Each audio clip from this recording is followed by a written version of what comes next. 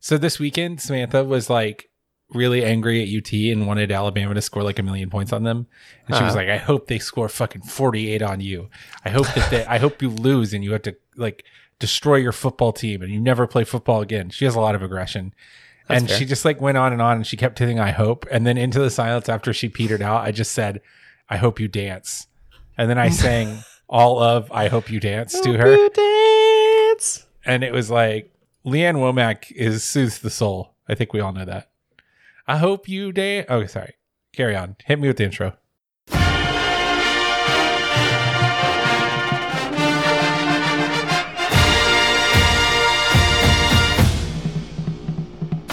Welcome to Chapel Bell Curve, stats focused podcast about UGA football. I'm Justin. And I'm Nathan.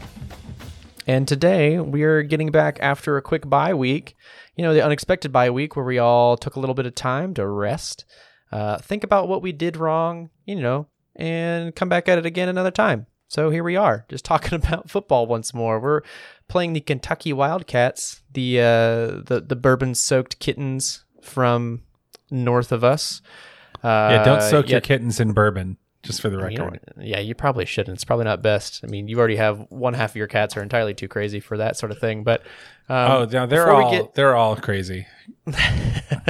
Before we get right into it, though, I did still, I wanted to reintroduce the new segment we have, the weekend wrap up. We can talk a little bit about the past weekend's worth of games and things that happened in the college football world.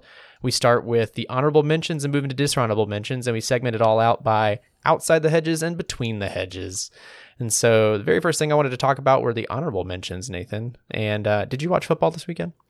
Oh, yeah, I did. Are you serious? Oh, yeah. I'm alive. Yeah, I'm just wondering, it's one of those things where I got to ask on the show, do it for the folks that are listening at home. Honorable mentions outside of the hedges, the Big Ten, the Big Ten. I was like, I second guessed myself there for a second. Yes, Big 12 has been playing. Big Ten just started again. The Big Ten's back at it again. And Michigan had a pretty great start, which is not something you could really say, I feel, about Michigan. They just kind of putter about and have in the last few years with Harbaugh, but they are sitting on top of ESPN's FPI efficiency ratings. They moved up. They are ranked number 1 overall, ranked 1 in offense, ranked 9th in defense, ranked 49th in special teams, which that doesn't matter to them, I guess. And just to really add some icing on that cake, they have a running back named Chris Evans that I thought you might want to know about.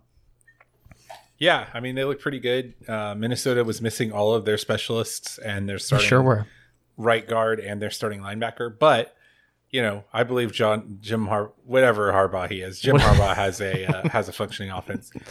Joe Milton looked really good. He's got, he's sort of a Cam Newton type. He's a big old dude, but he's got a cannon.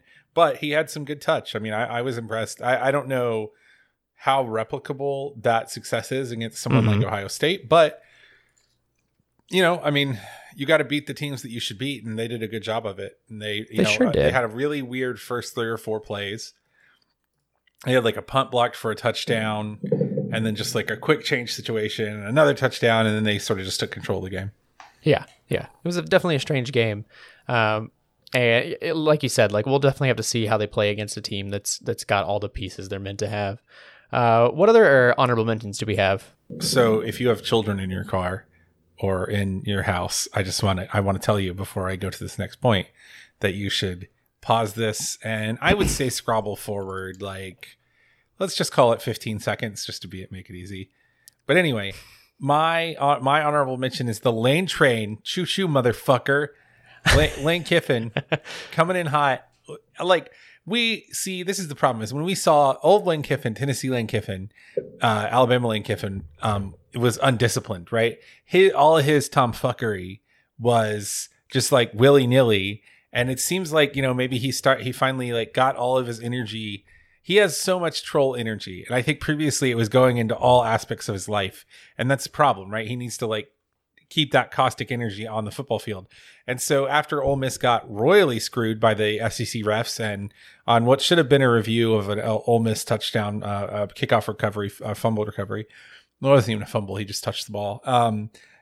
Lane Kiffin complained about the refs, and the SEC responded by saying that they were wrong and then fining him $25,000. And then he said he was going to pay it in 25,000. First, it was does anyone have 25,000 pennies? And someone pointed out to him that actually, no, that's not $25,000. Their pennies aren't worth $1. And then he was like, okay, does anybody have 25,000 pennies? And then someone else was like, still not $25,000, Lane. And then he was like, fine. Does anyone have 2.5 million pennies? The SEC just finally reviewed something, and they reviewed this tweet, and so I'm going to fix it. And it was like, oh, damn, Lane. Damn, Lane. Damn. Anyway, I think the SEC officiating has been really bad for a long time, and it's not an anti-Georgia conspiracy.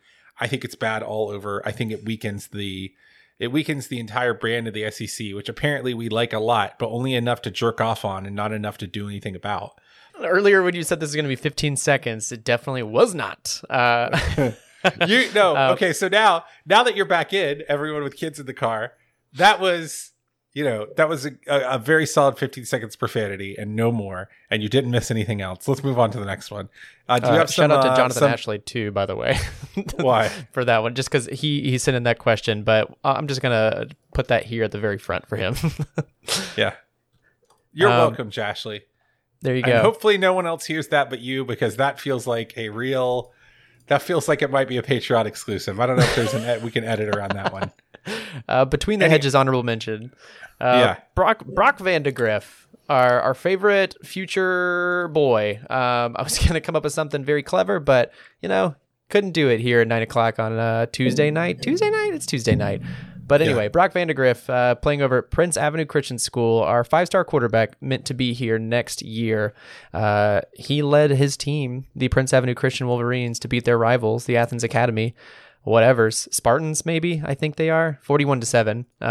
They have lost the last 4 years. But the most notable part of all that is I learned a lot about Prince Avenue Christian School. So Brock's dad is the coach, which I would not want that at all. I would not wish that on anybody, to be the starting horrible. Quarterback, 5-star quarterback, the number 4 Georgia player in the state. And have my dad be the guy that is coaching me all the way there and has to deal with all of that, negotiate all that. And it's just a lot. It sounds like a lot. It sounds like a complicated relationship. Works for some, not for all. I don't want that necessarily. But anyway, they've lost their last 4 years against ACAD. But this weekend, apparently, there's a little quote that I saw in an article that was like, his first quarter, he did really poorly. He threw like 4 for 14 and like 30 yards. And he looked at his dad, and his dad was like, you got to stop screwing around out there, son. And that's like, I'm paraphrasing, but not much. And the article continues and goes, Brock looked at his dad and said, you got it. Yes, sir. And then went out there and threw 13 for 24, 201 yards, 3 touchdowns, and ran 40 yards for an additional touchdown. And Kirby was there this weekend, and all he had to say was the world's worst Rocky speech. Yeah, basically. So that's that, and that's something we have to look forward to, I hope. We'll see what he can do with some all-star talent receiving the ball and blocking for him, et cetera. He's an actual dual threat. He can run around a little bit. He's a big dude with a big arm. I'm excited about it. It's been a while since we had a dude who fit that profile, and we let the last one transfer. So # don't start Stetson Bennett 2021. Moving on. Yep. Yeah, and that'll be a big theme of today's episode. A lot of subjective narratives that are kind of talking about the quarterback position. So we'll get into that in a minute. But dishonorable mentions, outside the hedges, Jalen Waddle's ankle, and all ankles everywhere, really, just because it's a shitty joint. Jalen Waddle had a most likely, I guess that's a season-ending injury. Yes, that's definitely a season-ending injury. They confirmed it's season-ending. Broke his ankle this weekend. He's got 6 to 8 weeks off of it, and then he starts some physical therapy. But I've seen some subjective narratives that basically say, Alabama's shot. They're done. So what do you have to say about that situation? I mean, it sucks. Jalen Waddle's a really fun player. It's rare for Georgia to catch an ass whipping from a player and me to be like, well, I kind of enjoyed watching that. But I mean, it's hard to say anything negative about him. It sucks for him. We want him to come back at full strength. He's going to absolutely tear the NFL up, I think. Yeah. I don't, first you got to beat what's on your schedule to get there if you're Georgia. So really, it doesn't bear thinking about. But if you do want to think about the matchup in terms of this personnel change, I think the thing you think about is, I heard this several times from I'm going to say Barton and Bud. I think it was Bud Elliott on their podcast, and they were talking about how the concern that Georgia had coming into the year is that they didn't have anybody in the slot to cover Jalen Waddle. I think Michi, who is their sort of breakout freshman receiver, is a great receiver. But I think him being the number 2 receiver versus the number 3 behind Devonta Smith, I mean, I think that's significant. I mean, not only did UGA probably not have anybody who could cover Waddle because he was that good, they also were missing DJ Daniel for that game, who was probably going to be there. DJ Daniel was probably going to be UGA's slot corner, who was matched up on Waddle a lot of the time. And, I think a combination of personnel, like if you have Monty Rice at full strength and you have DJ Daniel at full strength and them losing Waddle, it's like Alabama's ceiling is probably still win the national title. I don't think that's changed. I do think their floor or I think their ability to get got, right? Like it was going to be hard to get them with Waddle and Devonta Smith on the field, I think they just can score at will. And they still probably will score at will. But I think getting stops on them becomes 5% easier to do, which it matters when you have a team that just is rarely ever getting stopped. Do you have any dishonorable mentions between the hedges? Because I didn't really see anything much. No, I mean, nobody got arrested to my knowledge. So, hey, yeah, that's awesome. That's pretty cool. That's always a good thing. So let's get right into our subjective narratives this weekend. We are playing the Kentucky Wildcats in Kroger Field. Either way. We are traveling to Kentucky. It's at noon. These are the things I'm hearing and seeing. And I'll give you some headlines. You can kind of tell me what you think about them. So very first one is Georgia is at a crossroads with offensive identity. And here's a quote straight from someone you know and maybe love. You might have mixed feelings about them, but if we don't see Dwan Mathis or JT Daniels against Kentucky this week, then I don't think we'll see them this year, Hudson Mason said, because really the bye week is the best time to make a quarterback change and give a guy some reps with the ones. What you think? Yeah, I mean, I agree. I've actually had a phone call with Hudson Mason earlier this year. We talked over some stuff. Yeah, you didn't know that? No. When did you talk to Hudson Mason on the phone? I had a friend of a friend who knew him, and he was looking into doing some like web publishing stuff, and so he just called me and asked what I thought about some stuff. Yeah, it was very, very pleasant conversation. I agree with the first part of the supposition. I think probably Kirby Smart is signaling that you're not going to see, or that, Stetson Bennett is the starter. My concern about that, and we can talk about this later. I mean, do you want to do Stetson Bennett now, or do you want to do Stetson Bennett later?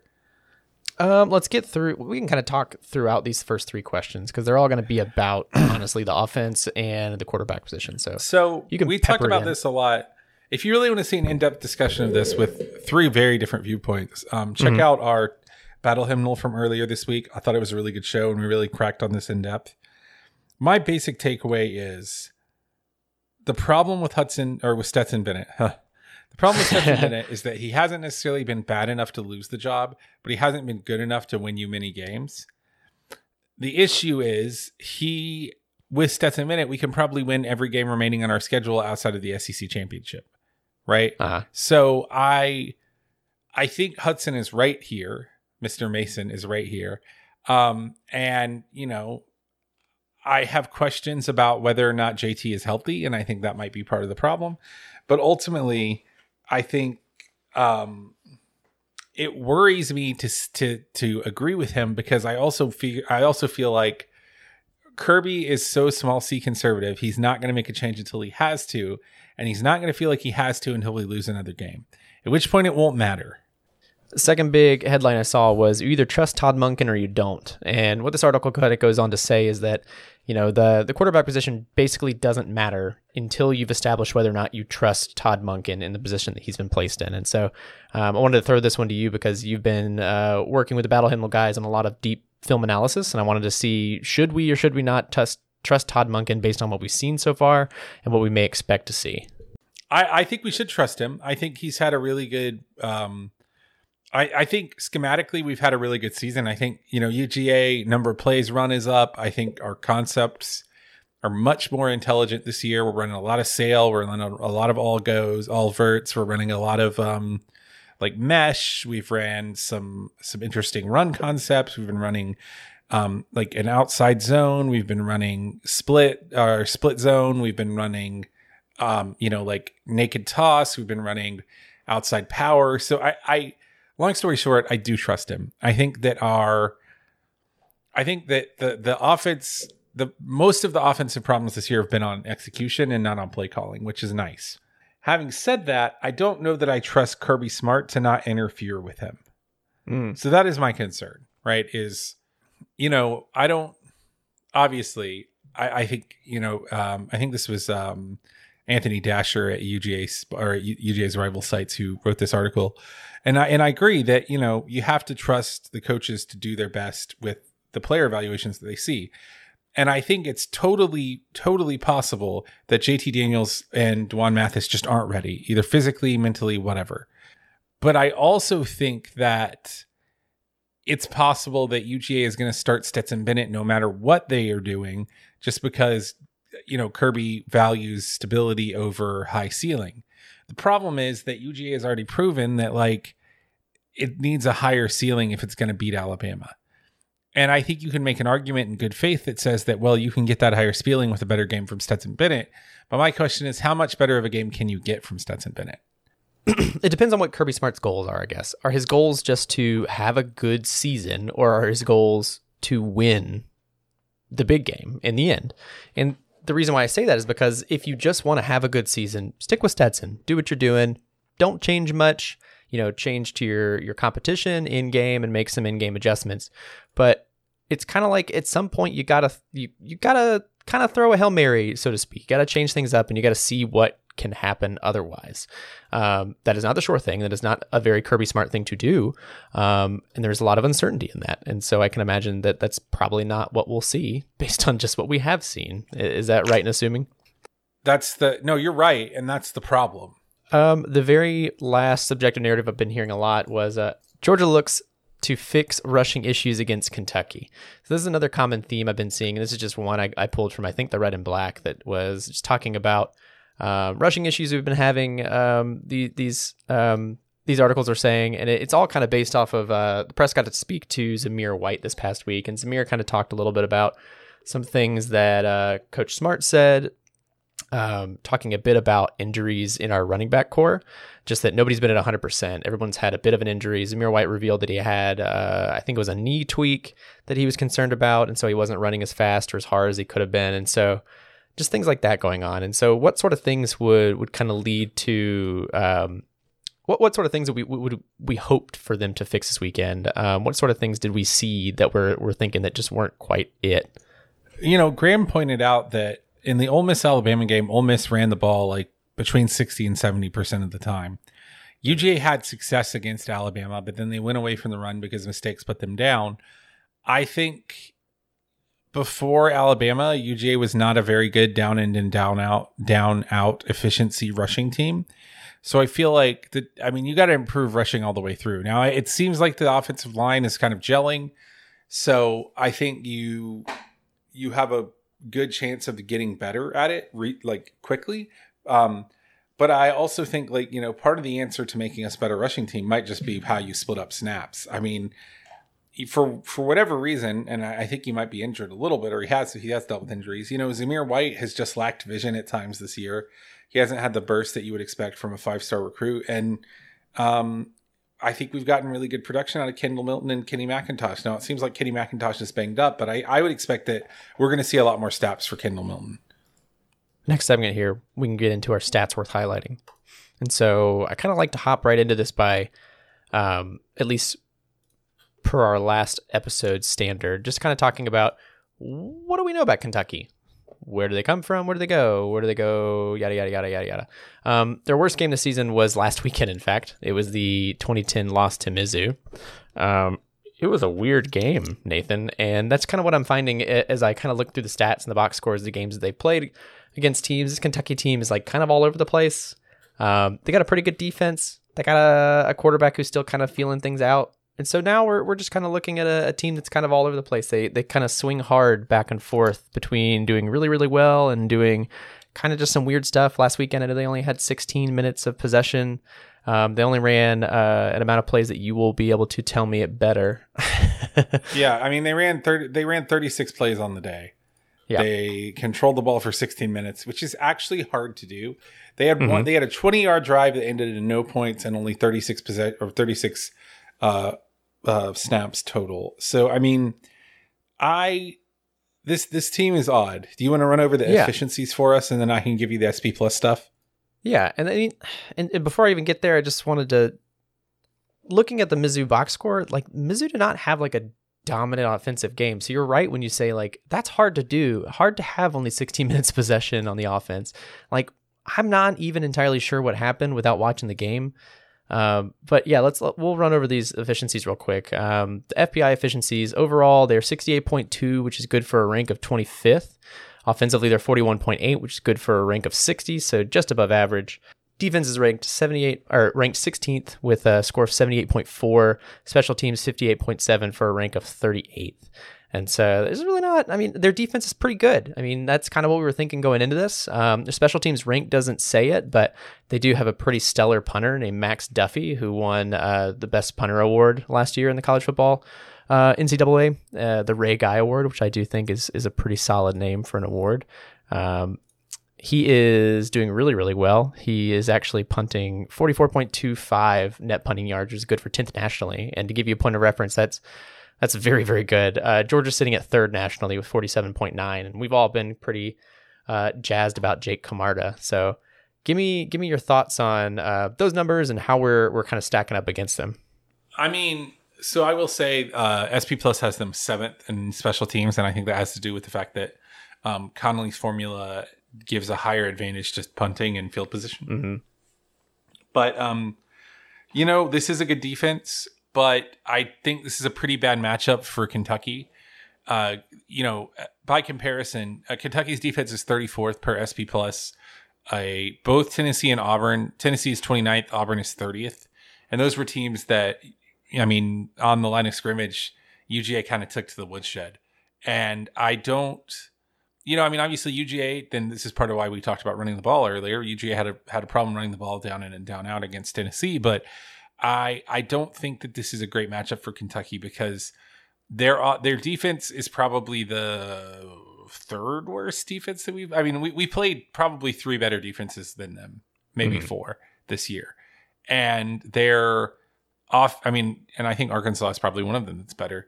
And their offense is really bad, really quite bad. Like I think probably the worst offense we faced this year, 86th in the nation per SP Plus.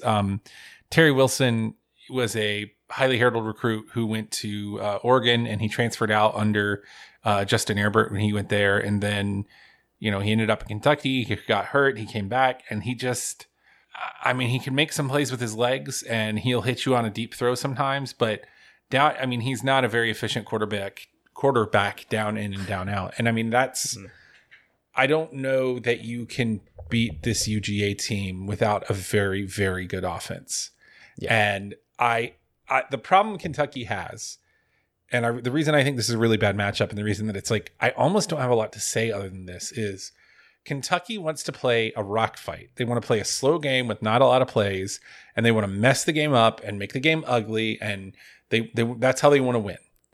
The problem they're going to have is that, like, Kirby Smart goes to sleep praying to God to play a football game like that every week.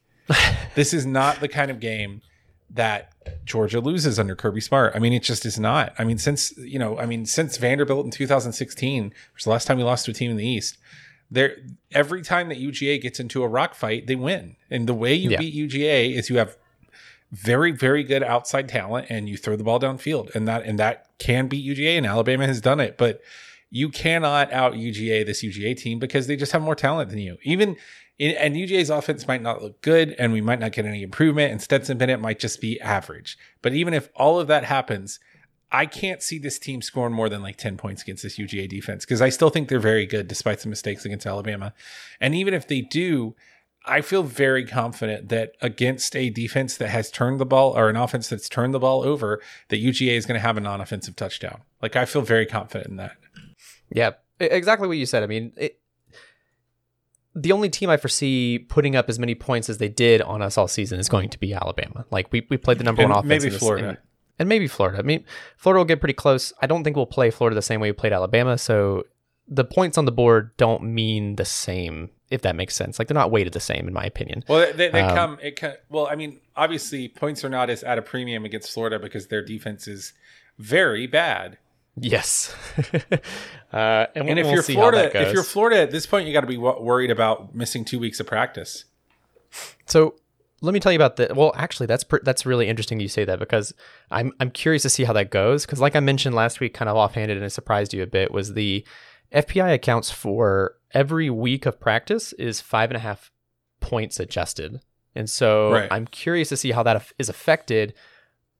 And if these 2 weeks of not going to practice count as actual rest, with everything else that's kind of worked in there, that being like there's players with COVID, there's players that aren't practicing. I think they're missing like 35 players right now, and they just had 6 new positive tests going into their first week of practice. Yeah, I don't know.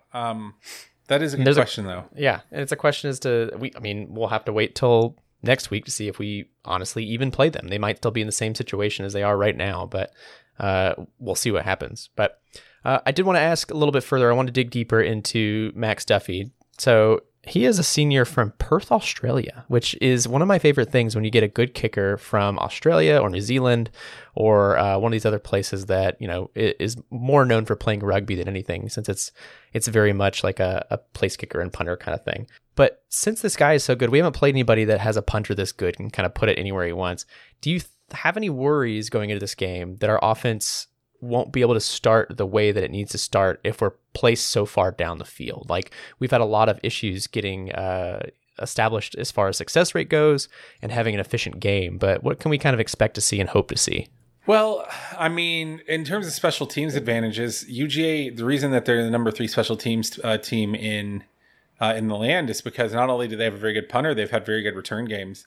Very good return games this year. Kenny McIntosh has been very good. Now, he might not be able to go, but I think I trust UGA to put itself in a very good position field-wise. UGA has won the field position battle in pretty much every game, and so I feel pretty confident about that. I mean, other matchups, I mean, Kentucky does have some pieces on offense. They got Terry Wilson. They have another Chris Rodriguez is a really good player. He is let me get his specifics up. He's 5'11", 225, plays running back. He's a good player. He's hasn't quite proven himself to the degree that some of their former running backs have, but he looks really good. Kavasius Smoke is another running back for them who has a great name and also has been very effective. Kentucky's problem has been that they just cannot move the ball with any consistency. So, I'm less really worried about Georgia's offense than I am. Georgia's offense only has pressure on it if Kentucky moves the ball regularly. And I don't know that they're going to be able to. So, speak of the devil, we just had somebody, as actually Graham, posted this in the Chapel Bell Curve Discord server, talking about the Florida football program, how they just had 6 new positive cases, like you said, this week, and they started meetings again on Monday. And so I do wonder how that's going to affect things, and if that is going to worsen things and lengthen this this outbreak and or quarantine going forward. So we'll see. Ay, oy vey, hachimachi, all the things you can say about it. It sucks because it's like, I want to beat Florida at full strength. Yes. Because I live for being able to dunk on every Florida person I see at all times. Mm-hmm. And I don't want them to be able to give any asterisks. Now, if we play a Florida team that has 40 scholarship players, yeah, let's see if we can hang 70 on them. I don't know if we've ever done it before. I think the Cumberland Georgia Tech game is 221. And if we could do that, that'd be great. But, it sucks, man. It just sucks. Like it's a bad situation for everybody, including Georgia, because Georgia wants to play this game against Florida. And I know we're kind of getting ahead of ourselves and we still got to beat Kentucky. Yeah. But just briefly, one more thing I'll say about Kentucky is, and we've talked about this before, but there's a really fun, really cool thing that we've referenced them already today on the show, but Bill Elliott and Bud Elliott and who was his Barton Simmons had a really interesting game that they played at the beginning of the year where they said, how many points does UGA have to score to beat blank? So I asked that question. How many points does UGA have to score to beat Kentucky? And I think the answer might be like 17 or 20. Yeah, I think it's low for sure. It's 17 to 24. Yeah, and so that's the thing is like Kentucky's offense is probably better than their 20-10 showing against Missouri. But if you look at their Tennessee game, a lot of those points came off of turnovers.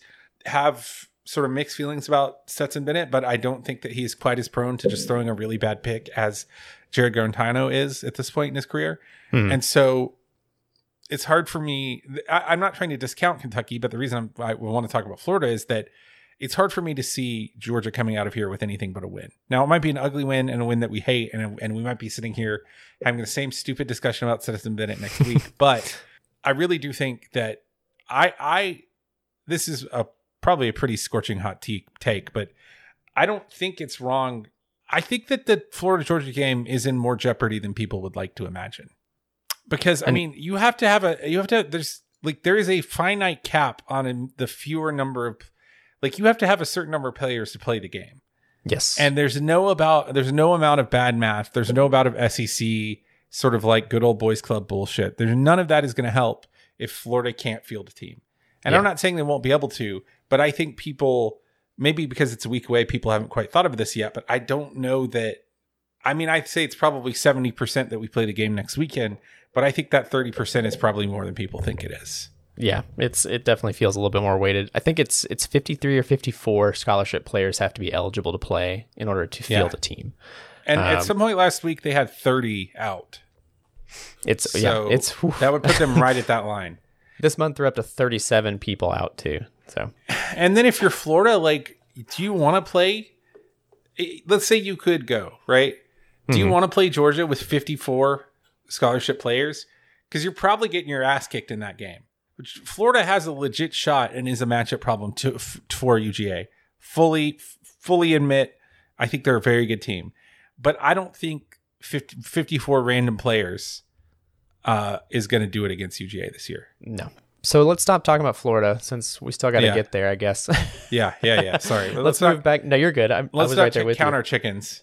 Yeah, let's not count any chickens before they pop out the eggs, et cetera, et cetera. So let's talk about things we want to see then. I know that one of the number one things I want to see is I just think we need to be more successful on early downs. I mean, we've been putting Stetson Bennett and our offense into some pretty nasty third downs where it's all just on them to figure out what to do and how to do it.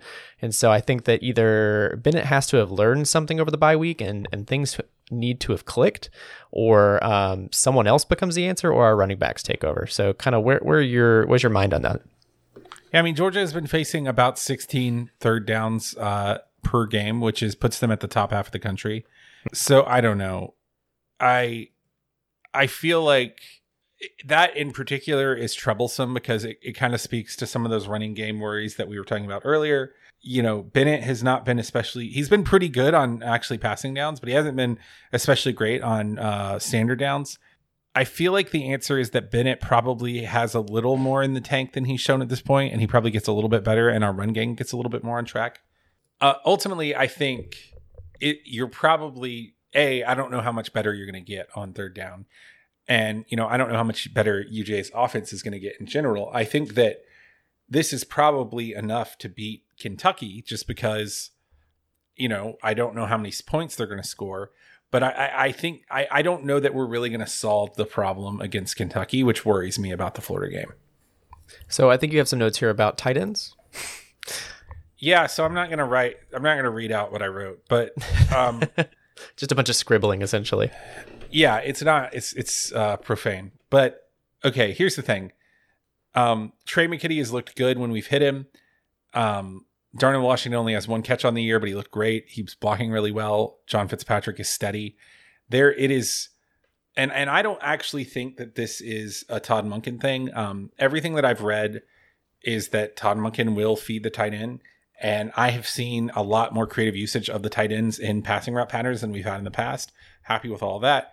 Stetson has got to learn to read the check down. And in particular, he's got to learn to check down to tight ends, man. we have been running a lot of like tight end flat routes, or I mean, there's a bunch of different words for it. I can pull up my route chart if we need to, but suffice to say, we've been running a lot of short to intermediate tight end routes that are wide open, and Stetson has missed them and tried to throw downfield into double coverage. Now, sometimes that's worked because, he's made a good play, but I don't know, man. I feel like, when you're running the tight end out of the, I guess, like Y or whatever position, which we are a lot. We have like a split tight end or just close Y or whatever. When you're running like tight end shallow and tight end flat and tight end curl and tight end curl inside. And I mean, I love the tight end seam, it's one of my favorite plays in football. Because when it's open, it's just so ridiculously open and it just looks so goofy to have this big 6'5" guy catching something over his shoulder. We have to throw the tight end, and I would say maybe the running backs too more often. And one of the notes I saw from one of the pay sites, and I can't remember which one, said that one of the things Bennett had been working on is check down routes, and like it's weird because Bennett is just like zeroing in on his pre-snap read, but his pre-snap read is never the short route. But he's having like the opposite of the Jake Fromm problem, where Jake Fromm would just check it down no matter what and throw the shortest possible throw, and he has just got to learn to find those open guys. And just, one of the things that we really complimented Georgia's offense on when it was going well, and that I will still compliment Todd Monken's offense on in general, is that Todd Monken schemes offense so that you're throwing the ball to where they aren't. Mm-hmm. And if you're not doing that, the offense is not going to work as well. And it's not going to work at all, right? I mean, this is an offense that is designed to spread people across the field horizontally. It's designed to put stress on the offense in two dimensions, both across the field and down the field. And if you are not hitting open receivers that have been schemed open, the offense does not work. It is not a winner 50-50 matchup offense. That is not what it is supposed to do, right? And sure, if you can, that's great. But like, this has become less about the tight end and more about Stetson Bennett, but it's just like, he has got to hit open men. And I know that sounded like some kind of like comment on his personal life. Maybe but it is. Like, yeah, it might be. I don't know. Just, it's very, very abusive to men or something. But it just, and this leads into the efficiency in the run game thing, right? If UGA can open the offense up just a touch, and I'm not saying pitch it downfield 50 times like you're, Texas Tech or Utah State or whatever, like your Matt Wells team. That's not it. I'm saying if you throw it to open guys enough, you will get guys out of the box. And it doesn't matter really, it almost doesn't matter where those guys are on the field. Because if you're throwing to an open guy pretty much anywhere on the field, they're going to have to take a guy out of the box to defend that. And it doesn't really matter. They're either going to have to go into dime or go into quarter, or they're going to have to move an edge defender, whatever. If you want to run more efficiently in this offense, I think you have to throw more efficiently. And it means if there is someone wide ass open, you have to hit them. Mm-hmm. And I know that like everything I just said sounds really stupid and asinine, but I think in particular in Todd Monken's offense, I'll stop because I'm granting now, but Todd Monken's offense relies on cheap yards, and not cheap in a pejorative sense. Like Todd Monken's offense is designed to scheme people wide ass open. That is what it does. And when it works, it is a thing of beauty. And he's done it at every level. He's done it at the Power 5. He's done it at the NFL. He's done it at the Group of 5.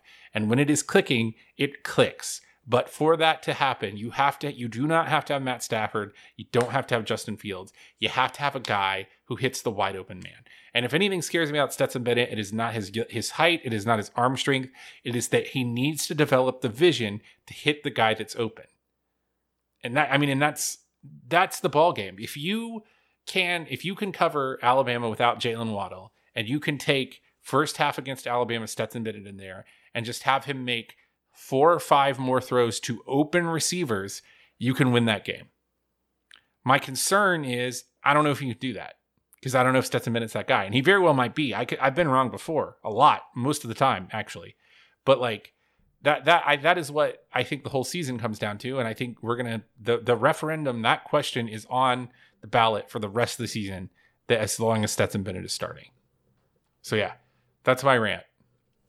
It's a good rant. I would say it was pretty sedate by like Nathan Rant standards. Yeah, it was very concise. You were very on it. You didn't stray too much. I'd give it a solid like B plus A minus. Here's what I'll say is that Graham Coffey and Josh Ansher, my co-hosts at the Battle Hymn, have made me a better ranter because like everything's so tight for time on that show, and they're both very smart, and so I have to be tighter. Whereas with you, it's like I kind of gas you up the whole time. yeah. They're like, Nathan, you need to prove this, and you're like, hey, you don't have to prove anything with me, baby. Just talk poetry. And I'm just like, I don't know what to do. But yeah, I'm trying to be a little bit more professional here. All right. Over under 4 yards per carry by UGA on running plays. Now, they beat this at Alabama. The question is, but they didn't stick with the run, and there are some big runs in there that sort of like move that average around. So 4 yards per carry is not a great mark, but it is a mark that UGA has missed at times on the year. So yeah, over under 4 yards per carry. I'd like to say over because I think that this is the game that we kind of, we've said it a few times here. We're kind of having to figure out what our offensive identity is. And I don't think our offensive identity is just what we've done in the past, but I think a component of it is to run the ball better than we have been running it, and more consistently. And so I don't think it's going to be much higher than 4 if we hit 4, but I think it may be 4.1, 4.2. Hell, it may even be 4.5. We'll see. So I'll say over. Yeah, I'm going to take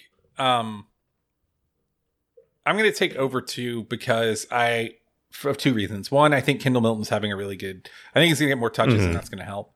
And I also think that the offensive line has started to solidify. But I think your worst case scenario for this game might not even be a loss. I mean, that is obviously your worst case scenario. You could lose this game. But I think your worst case winning scenario is that Stetson Bennett doesn't get any better and or regresses. And suddenly Kentucky can put like 10 in the box on every play. And all of a sudden, like, you're winning this game 17-10. Yeah. I think that's your worst case scenario, and that's what worries me. But I'm going to say over because I do think it can improve a little bit. Yeah. Over under, I want to see whether or not we're going to see any JT Daniels at all. Like, do we see him if we're ahead enough? Do we keep Stetson Bennett in to give him more reps? So you're saying like over under one JT Daniels snap? No, over under JT Daniels 1 quarter. So 15 minutes of play time. Under. Yeah, that felt a bit rich for me. I was trying to figure out what might sound more competitive, like because I don't know, like five JT Daniels snaps. That sounds like it'd be a much more interesting thing. That just doesn't seem like it'd be worth it, though. Is how I feel about it. Like if we're gonna put him in at all, we want to get. I don't know. Do we want to just like shake the cobwebs off, or do we want him to like do something? If he plays at all, Yeah, I mean, at 15 minutes, I say under for sure. There's a chance we don't see JT Daniels at all. Who knows? We just have all these crazy good quarterbacks coming through our program, and we just say, "Oh, we'll see you when we see you." Essentially. I do want to say late breaking news. It appears that Kentucky Sports Radio, who's a guy, Matt Jones, who's very plugged into Kentucky's football team, is talking about that maybe Joey Gatewood, the transfer from Auburn, who is a higher rated dual threat quarterback, might start against Georgia this week. Interesting. Because of an injury to Terry Wilson. Terry Wilson's not been great on this year now, so no. He's had some individual plays, but he hasn't been consistent. I'm just going to do the over under overall. Over under 42.5. Nope. So this is something that I saw and I was immediately thinking like I think that's over. I think that's definitely over, right? I mean, this is a very good defense we're playing. But at the same time, I think that we got to do something more. But it's hard to say. Like I keep going back and forth because something we've also talked about is just the thought that we don't need to do a lot to beat this team. And my first instinct is that's Kirby's first instinct is like he's going to do what he needs to do and nothing more. And at the end of the day, it's what Kirby wants, despite what it is we do. But if we end up throwing, I think, a defensive touchdown in there, which is likely, very likely, I think we have a better chance of hitting that over than not. So I'd like to think over, just because it's in my heart of hearts. I'm going to say over. I have a reason. I mean, I know you have a reason too, but I have a specific reason, which is that this feels like a game where UGA gets like a strip sack for a touchdown or a pick six. And I think it comes in the second half. And I think this is probably like a classic UGA lays on you game. And UGA's defense this year and under Kirby Smart in general has shown the ability and the desire to go into the fourth quarter and just whip your ass in some way. And so I don't know that UGA really has to score 35 points to get to this number on offense, because I think they're going to get at least 7 from the D. Over under Kentucky, 22.5 minutes of possession. Ooh. Which is splitting high bar for them. It's kind of splitting splitting them even almost as far as the season goes for their time of possession. But yeah, tell me what you think. Oh, that's hard. I'll say under. I think this is going to be a game where Kentucky, especially if they have a first-time starter, it might not be a first-time starter, but if they have a new starter, I think it's going to be difficult for them to get the ball moving, especially at the beginning of the game. Mm-hmm. I think under as well. Not by much, though, I think. I mean, they got to do more on offense if they're going to want to hang in this game. But I think under, just because I think our defense is going to play the way they're meant to play, and they're going to force a lot of turnovers by downs, and that's kind of what we're going to see. Mm-hmm. What's your last one? Over under 0.5 UGA tight end TDs. I want to see it. Yeah, I'm going to say over, but I'm openly telling you this will not happen. Yeah, I also think it's going to be under, because I think we're going to get our touchdowns more easily than that. If we're, I think we're going to get touchdowns from running backs. I think we're going to get touchdowns from more typical. I mean, I'm going to say over, but you are right and I am wrong. Like, this is just my wishful thinking. I mean, I think we need to get Stetson Bennett throwing more often, and to get him throwing more often, we're going to use the tight ends differently than for scoring, I think. This game is leaning in Georgia's favor. 14.5 points. Feels Goodman, but where does that leave us as far as the final score at the end of the day? I mean, I think UGA covers. I don't think it's an easy cover, because I don't think this is going to be an easy game. I think this is going to be a game that's going to be ugly, because that's what Kentucky wants to do, and they do have some amount of talent. I think UGA ultimately wins, and I think that the final score will look comfortable, but will feel like shit for those of us who watched it. Mm-hmm. This feels like a 35-14, and I'm only saying 14 because I think, Kentucky has a combination of a good enough defense to turn you over and get a short field and or just a straight up score, and enough skill on offense that you could give up like an Arkansas style touchdown to this team, because they have some real talent. Yeah. So I'm going to say 35-14.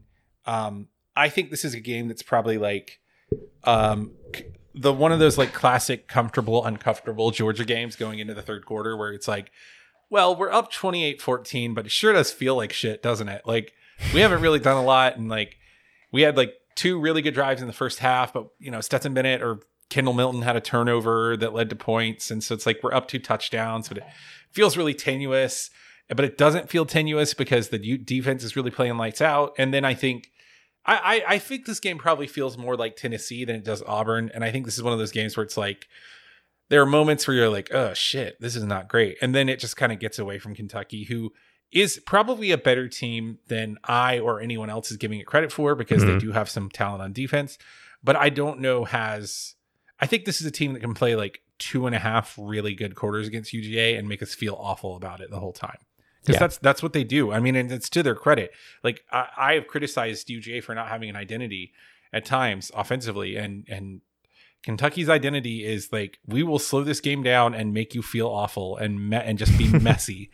We will just be messy all over your neat, orderly football game, and you just have to figure out how to win. I mean, I think we win pretty comfortably ultimately. And like, if you're a casual observer, or you even watch the Sports Center highlights, you'll probably be like, oh yeah, look, a couple of big plays from UGA, good, sealing it away, no big deal, we know what happened.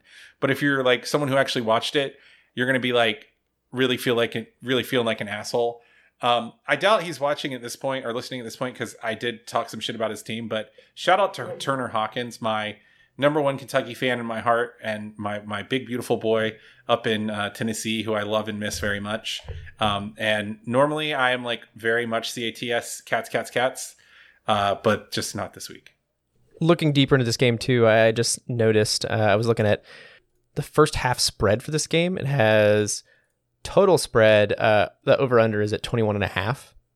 And the spread for Georgia, they're thinking that Georgia will be 7.5 points up by the end of the first half, which is that's doable. I feel like that's definitely possible, and what I'm kind of predicting this game too. I mean, my prediction is not that far and away from yours. I have 34-13. I think Kentucky gets a couple stops out of us. You just Price is righted me. I didn't mean to. I had it written down before you did. You went to be down fair. by 1 point. You went the closest without going over it with all this bullshit. All right, I'm joking. Go ahead. No, I think that they get a few stops out of us, and I do think that we get some defensive touchdowns. I think we get a strip or we get a pick or something. Something happens. I mean, with a quarterback, like you said, that is starting for the first time, at least this season, it doesn't always bode all that well. Like, very few times does a quarterback that's just starting do everything right. I mean, that's not to say that it's not completely possible that he does do everything right and he's the answer for everything they need, but it's unlikely. And so I think that we get something going there. I think we come away with it in the second half. I think you're right. Like, this is not a game, if it goes the way Kentucky wants and the way Kirby wants, this is a game that's closer going into the half, but by the end of the game, we make the adjustments necessary to come away with it. Well, I think we do beat the spread. I think we're fine. I think it's Georgia 34, Kentucky 13. Are you ready for our favorite segment of the day? I am. Ask CBC. So if you want to hear your own questions on the show, make sure to hashtag Ask CBC by the beginning of the week. We will answer your questions on air. So most of these questions come from our Discord server. Very first question comes from Cape. Question goes, thoughts on Pickens' lack of targets? Own personal opinion, hasn't developed as a route runner. 69% of targets have come on go, hitch, curl, or fade routes. Yeah, I mean, he definitely has not gotten open with the regularity or had separation with the regularity he has. I think it's a combination of route running and also, I don't know how well he's gelled with Stetson Bennett. I also, he apparently is hurt right now. Mm-hmm. He has some kind of little mini upper body injury or something. There are a lot of shoulder injuries, I feel like, going around. Next one comes from Joel. This is actually in regards to the Alabama game. How weird did it feel for you to hear Gary Danielson actually say positive things about Jordan during the game on Saturday? I don't know. I was having a rage whiteout for most of that game, and I also watched the game very muted. Yep. Next question comes from Joel as well, actually. Follow up to that question. In light of the loss on Saturday, the Dogs only dropped one spot in the rankings. Historically, we'd have seen a drop to about 8th at best in the polls from similar results. Do you believe this, along with some of the statements from the CBS broadcast, could possibly indicate some media wariness with the Saban Alabama dynasty narrative? I don't know. I mean, I don't know that there's any weariness. I do think that, like, there's an element that, like, I think it is also just an acknowledgement that, like, UGA is just very good on defense, and it's hard to UGA probably has a very high floor, and I think that there's more awareness of this than there used to be. Mm-hmm. The next question comes from Austin MS. Relate Georgia football to Maslow's hierarchy of needs. Hold on. So, are you familiar with Maslow's? I am as familiar with it as I feel like I need to be, which is all it has to do with personal motivation and having what your needs met. Like, what do you have? You have basic needs. It's a pyramid essentially. Right. So it's a psychological concept about, like, the order at which people need to satisfy their needs. Mm-hmm. It is a popular concept to talk about in education in regards to, like, how home life and family life and poverty affect children. Right. So the idea is that, like, you can't like, the top of the pyramid is self-actualization, which is like morality and creativity and being spontaneous and accepting other people. But you can't reach that without the other levels, which is like your self-esteem and confidence and your respect from other people. And then below that, you have, like, love and belonging and sense of intimacy. And this is the problem in public schools, is that below that, you have physiological needs, which is like, or you have safety and security, which is like, you have, security of property and family and social stability. And even below that, you have physiological needs like food, water, shelter, breathing, clothing, sleep. And so it's an idea that, like, it's difficult for students to do these self-actualized burst of sort of spontaneous creativity that we often ask for them when we try to write quote unquote cute assignments, because they are oftentimes not having the lower 3 tiers of those met, right? So a lot of times, and now this is just me talking about, this is my education podcast now, and a lot of times students who struggle, that, we say, like, this student just doesn't do well in school, and what we're really saying is that they haven't met the levels of support and security at the other levels of Maslow that they need to. And I would say that UGA football is definitely, like, it's probably self-esteem, because it's the thing that keeps me from getting into that self-actualization category a lot of the time. Mm-hmm.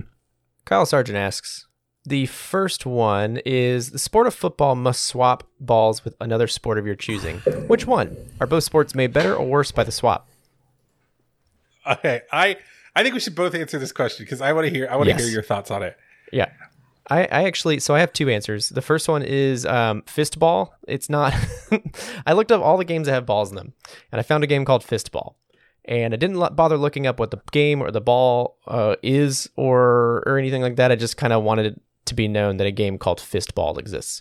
My actual answer is Tetherball. And that's funny. That's good. I want to attach the ball to the biggest or meanest boy on the field and see kind of how that affects the game. It's kind of like a Quidditch situation where you got to attach the ball to the boy and run the boy down the field while, I guess, swinging the ball around the boy in order to... So I'm assuming that the official... So this is like a Quidditch meets roller derby thing. Yeah, something like that, I guess. Meets tetherball, of course. Yeah, and I think the official name of that position is the boy. Yeah, and he is the one boy. To whom, or do you just call him the pole? He is the pole. No. I just think the boy is the best. The boy is good. The boy, yeah, the boy runs down the field. Bury the boy. Very good. Bury the boy.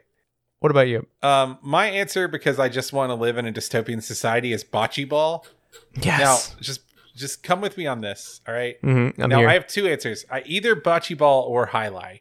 Okay, but so there is this theory that, and I've heard a lot of older, I think like Dick Butkus has said this, and maybe like a couple of like really old school, like played in the 60s, but when they were like leather helmets, or the 50s, you know, they have said that like the thing that made football more dangerous was actually hard outer shell helmets, because then when you have a hard outer shell, you feel like you're not going to get hurt if you lower your head, and then you put your head at more risk and you use your helmet as a weapon. So I would follow that with, if you're holding a ball made out of hard ceramic and or wood and or stone, and now I'm leaning more towards highlight, you are going to treat the ball carrier and your body in reference to the ball carrier with a lot more respect. I feel like you would see a giant spike in injuries, and then you would see injuries come way down, because football would become like, all right, we're going to wrap this guy up in like a perfect form tackle, and we're not going to break our clavicle by trying to like tackle the ball out anymore. Yeah. And we're definitely not going to lower our head. Here comes the boy. Highlight. Here comes the boy. He has to be very strong because he has a highlight ball attached to him with a tether, and it's made of stone, and it weighs about 2 or 3 pounds. The boy is the position that gets injured the most in this new version of football. My original answer was actually tech ball, and if nobody knows what tech ball is, it's TEQ ball, and it's basically ping pong with a soccer ball, and it's exactly the way you imagine ping pong with a soccer ball would be played. It's buck wild, and I just want to see them play with an American football is the reason why I chose Somebody that first. Has suggested Griff ball on our Discord, which is the made-up sport. I believe, off the top of my head, that it's the made-up sport from Red versus Blue. There's also a Halo game mode where you have like a bomb and everybody has an energy sword and a hammer? A hammer, maybe? Griff ball sounds fun. Yeah, that could be good. Where like the ball is a bomb. But like to do that, everyone has to have Mjolnir armor. And then you can do it. When everyone is a Spartan, then you can run Griff ball. That's the only way to play it. But then we have that whole problem of having armor and feeling invincible. So I don't know, man. Yeah, but the Spartan armor is not like fake Lexan Shell invincible. It's like it's the real deal. Yeah, the real deal. That'll take a hit from a Covenant Elite or 2 maybe. Who can say until you do it? Abby asks, "What is your go-to dinner recipe on a busy week?"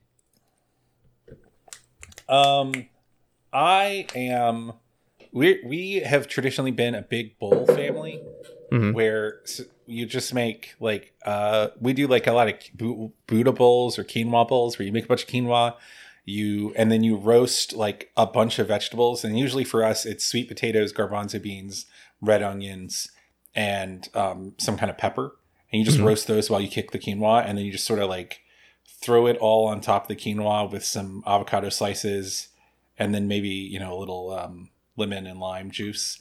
That's what we've done a lot. Also super into soups, We make like a sort of, it's kind of a pastiche of a bunch of different Japanese soup recipes, but it's like a chicken soup that we make that we use miso and mirin in, and we season it with like furikake season mix, which is like a really common Japanese seasoning mix. What about you?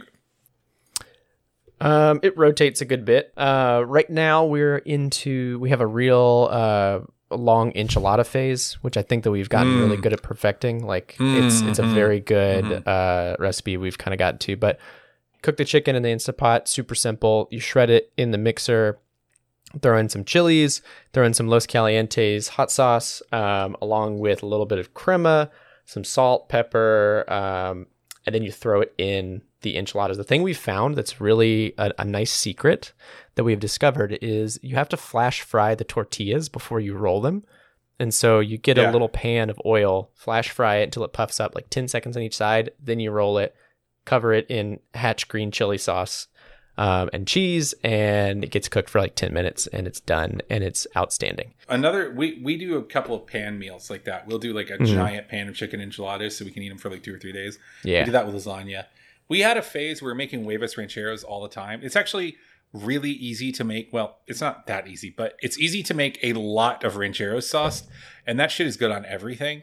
And so I love fried eggs. Fried egg is like one of my favorite foods. And so we would just make fried eggs with beans and ranchero sauce. It's so good. Highly recommended. Also, you know, it's funny. Like, I think we are the only people in the world that don't have an Instant Pot at this point. Really? My wife, Samantha does not like pressure cookers. And it doesn't matter that they're objectively safe. It's still a bomb. She's never going to get past the old school metal pressure cooker. That, to be fair, my mom does have one that she uses a lot that is a little bit like, oh, this might destroy our house. Second question. I think this actually fits because you've been singing the same song all day. What song or songs do you listen to when you're having a stressful day or moment? I love the song Do You Want to Know by the Arctic Monkeys. I don't know why. I think it's just it's such an artfully written song, and it's delivered with such aesthetic delicacy. I think it captures, it is almost a tone poem, and in both, it's simultaneously lyrically and tonally, like audio tone. It just is so evocative of such a like ephemeral yet simultaneously powerful emotional state of like the sort of like sickening mad energy of unrequited love. I think it's really a work of art. I mean, in terms of when I'm stressed out, I listen to a lot of like instrumental music when I'm stressed out. I will listen to like, there's a Yo-Yo Ma version of Simple Gifts that I really like to listen to. I will listen to lo-fi. I'll just get on YouTube and listen to like lo-fi music to study / chill to for like an hour. That's the real answer most of the time. Yep. Or when I'm really feeling like in a funk, I'll listen to the Planet Suite by Gustav Holst. There's a London Philharmonic recording of it from the mid 2010s, I'm going to say, on Spotify that is excellent. Very good brass section. And every time I listen to Jupiter, I just like cry like a little baby. I've recently, this is another thing that kind of rotates for me too, but the most recent song I've been listening to on repeat when I'm either like running or trying to be focused or stressed out is the Hamilton soundtrack. And my favorite songs are Wait For It and Dear Theodosia. Both fantastic songs that I can't stop listening to. I love them both very much. And there's another. I like Right Hand Man. Right Hand Man is like it's one of the very few musical songs that I've been like, oh, that's badass. Yeah, not usually a word that you associate with musicals. Musicals. Hamilton is one of those. But the other more traditional artists that I've been listening to is Andrew Bird has been in my rotation a lot more frequently lately. I like him a lot. Hey, if you're looking for something that, like, I know some people, and I'm like this sometimes, when you get stressed out or you're in a dark place, you want to listen to dark music. There's this artist called Gunship that they do like synthwave, like techno noir style story songs. One of them is called Dark All Day, which is about a vampire. It's very good. Highly recommended. Also, Vampire Stepdad, another very good synthwave band, and it's about your dad, but a new man has married your mom, but he's a vampire. Like they're all concept albums about that concept. One of them is like Vampire Stepdad on an 80s like cop show. It's very good. So our very last segment of the show before we leave is the Dr. James Beerfield Troll Corner. It's presented by Cheer Wines, the wine what gives you diabetes. TM, TM, TM. TM, TM, TM. Nathan, the very first question. I thought too hard about this, so help me come out of this hole. If UGA were a Transformer, which one would it be and why? I think we've had this question before also. All right, I have an answer. I'm interested to hear yours. I'm very partial to the Beast Wars series of Transformers. It holds a lot of nostalgia for me. It brings me back to a time where I woke up way too early for school and would watch that before I hopped on the bus. I want to say my favorite character is Rat Trap because I think most people's is, but I do not believe that is UGA. I think if I had to pick a Beast Wars, I think I might honestly, is it too much to pick the Optimus Prime, but in his gorilla form specifically? No, that fits. Yeah. Yeah. That feels right. My initial answer was Drift, which is just my favorite Transformer because he's a samurai and he looks like a Gundam. Mm-hmm. But that's not right for UGA. I'm going to say Long Haul because he is a industrial dump truck that probably gets really bad gas mileage. And he is dummy thick. Like thick. And that is like very UGA. Like bad gas mileage, very strong, dummy thick. Second question, what's your favorite Lego set you've ever put together? I recently did some like Star Wars mini diorama scenes with Samantha, and it was just so fun to assemble Legos with her. So I'll say those. We made Kylo Ren. We made Legos. We bought a set that was like the Octo training set from Return of the Last Jedi, and that had like Rey and the little hut and Luke. And then we also bought a separate one that had Kylo Ren in it, just so we could pose them with like Rey and Kylo Ren like touching hands like they do in the Last Jedi, because that's the kind of pieces of shit we are. I got to put together the Millennium Falcon a couple years ago with Ryan, and that was really awesome. Yeah. It was like, when you went over to a friend's house and you're like, I got this thing we're going to do for 3 hours and nothing else matters. But you really don't do that as much with just like a friend anymore. Like most of the time it's our wives who are also our friends, but you don't just kind of like do that. Like that's a feeling that you miss every once in a while, but that felt like that moment, and that was really fun. This is also, I will say, this is not the big expensive Millennium Falcon. It's like the one step down. So the $200 one, not the $1,000 one. Yes. Is UGA's offense prepared to wow us off of a bye week, or will it take a moment to wipe off the rust? I think they'll look pretty good. I think, you usually improve on your bye week. Good teams do, and I think this is a well-coached team. Final question. Is the QB job up for grabs, or do you think a bad half wasn't enough to loosen Bennett's hold of the job? Whoa. Dr. James Beerfield out here asking some real questions. I mean, everything I've read is that, Stetson Bennett wasn't in their plans before the season. I don't think they have any particular loyalty to him. So in that sense, I do think it is, but I also just don't know. I mean, it seems like at this point, either JT Daniels is hurt or he has not returned to form, because I think he would be playing if he had. It definitely seems that way. And I mean, his third game starting for Georgia is against Alabama. Not to say it's less than ideal. Yeah, it's less than ideal. So I think he's doing okay enough. Wasn't a great game. He's gonna have to do better. You want to see us out? Yeah. So this has been Chapel Bell Curve. If you liked what you heard here today, you can find us on Twitter at Nathan J. Lawrence or at the Justin Bray. You can also yell at us on Twitter collectively at Chapel Bell Curve.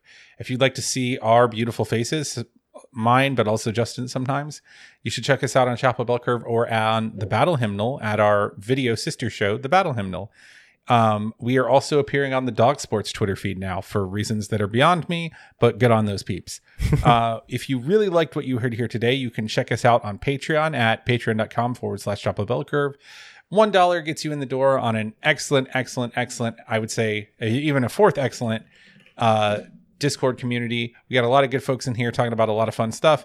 It's not just football. We're playing games. We're doing watch parties. We're generally just making fools of ourselves in the best possible way. And, I 100% guarantee you no Nazis. So it's way better than most communities. I don't think I have any more plugs, do I? All right, just cut this out. Anyway. You can say we are still donating all of our funds that we make this season to the Dogs for Pups campaign. Absolutely. We're still donating all of our funds to Dogs to Pups. How much have we donated to this point on the year? I want to say we're about to donate another few $100s. It's going to be like $1,250, I believe, which is pretty awesome. Nice. Yeah. Yeah. And that's all because of folks like you. Good cause. Yeah. People like you who have donated, supporting a great cause, helping kids in the Clark Athens area community. And, you know, we couldn't be more pleased with how this community has grown over the past few months. And we are just absolutely 100% thrilled and would love to have you over. So come on over, y'all. Yeah. Come on over, y'all. Put that on a shirt and sell it. Yeah. Come on over, y'all. That doesn't seem like it's an original IP, but whatever. Probably not. We got football and games. Yeah. You can catch us this weekend in the Classic City or parts unknown. Probably the Classic City, if we're being honest. Mm-hmm. Until then, go dogs.